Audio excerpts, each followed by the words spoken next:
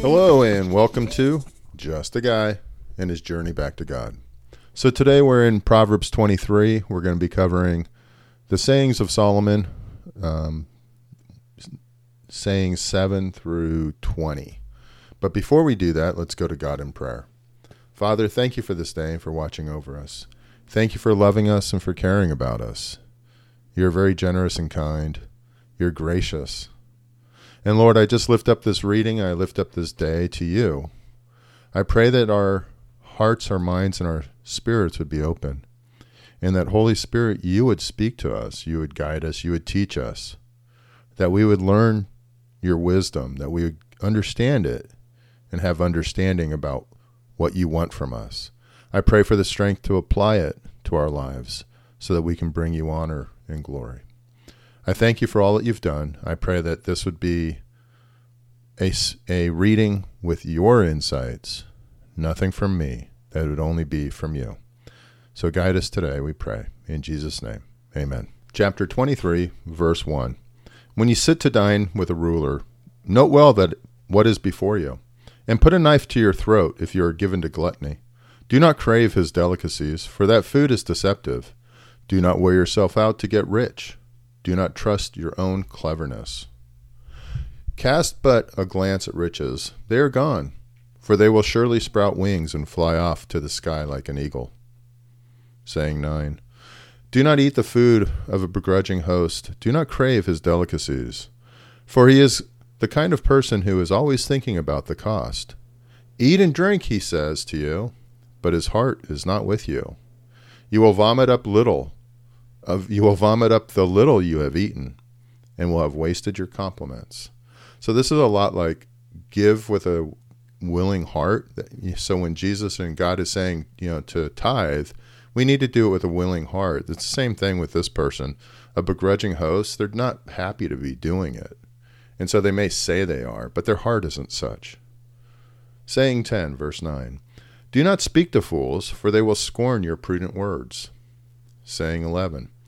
Do not move an ancient boundary stone, or encroach on the fields of the fatherless, for their defender is strong, he will take up their case against you.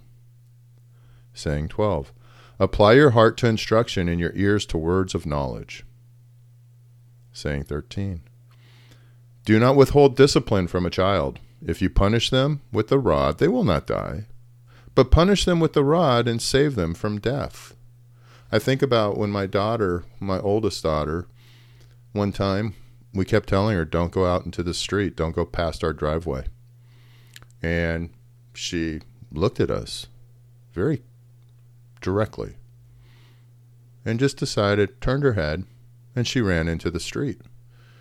Well, my wife went and gave her one slap on the leg, and she cried like crazy.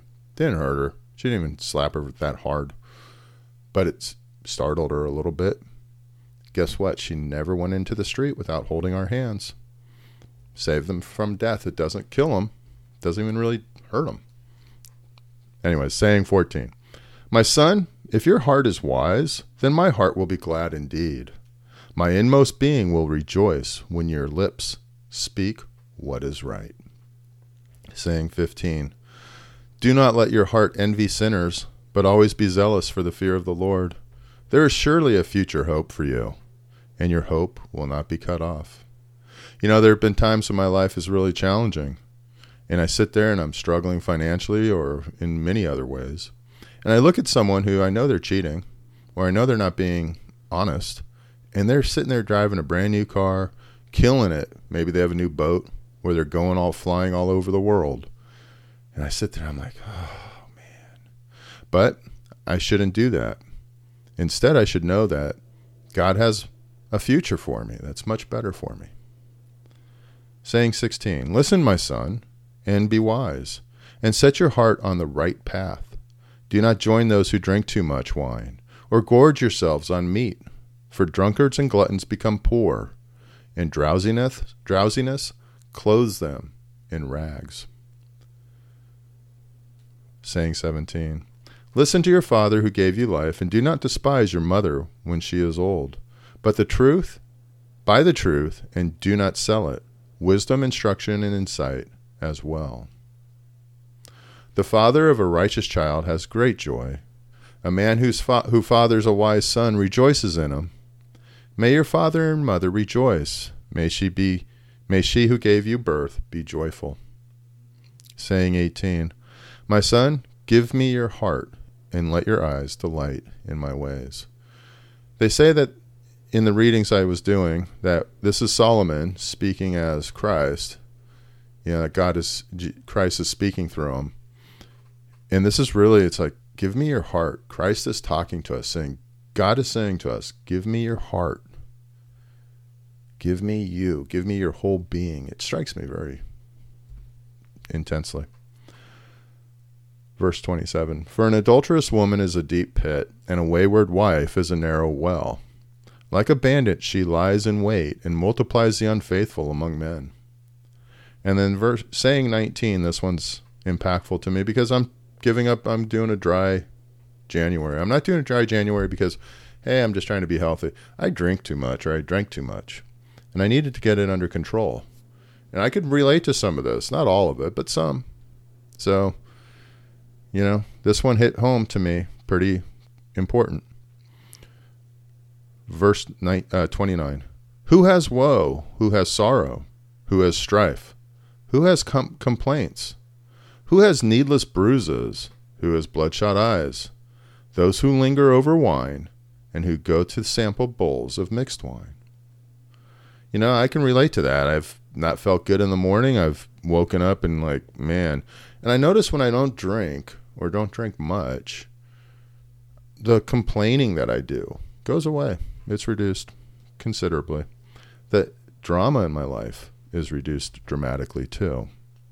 Verse 31, do not gaze at wine when it is red, when it sparkles in the cup, when it goes down smoothly. In the end, it bites like a snake and poisons like a viper. Your eyes will see strange sights, and your mind will imagine confusing things. You will be like one sleeping on high seas, lying on top of the rigging. I've been there. They hit me, you will say, but I'm not hurt. They beat me, but I do not feel it. When will I wake up so I can have another drink? So this is this is the longest saying he has. And it all applies to drinking. And Solomon is a very wise man. He fell away. He had some challenges, but he knew what he was talking about. So for me, it's good to heed. And in this dry January, I'm going to heed it and hopefully maybe, turn it into dry February, March, do a whole quarter. I don't know. Anyways, with that, that's the end of the chapter. So let's go back to God in prayer. Father, thank you. Thank you for your word. It's uplifting, it's gracious, and it's practical. It's amazing how something written thousands of years ago applies to us today. And I'm thankful for the insight and the wisdom that you impart on us. So, Father, I lift up this reading. I lift up this time, and I pray that you'd be honored and glorified, that you would be speaking to us, that our souls and our spirits would be completely filled with your wisdom, your love, and your insight. I thank you and I praise you. In Jesus' name, amen. Hey, thanks for joining me at Just a Guy and His Journey Back to God. I hope you have a great day.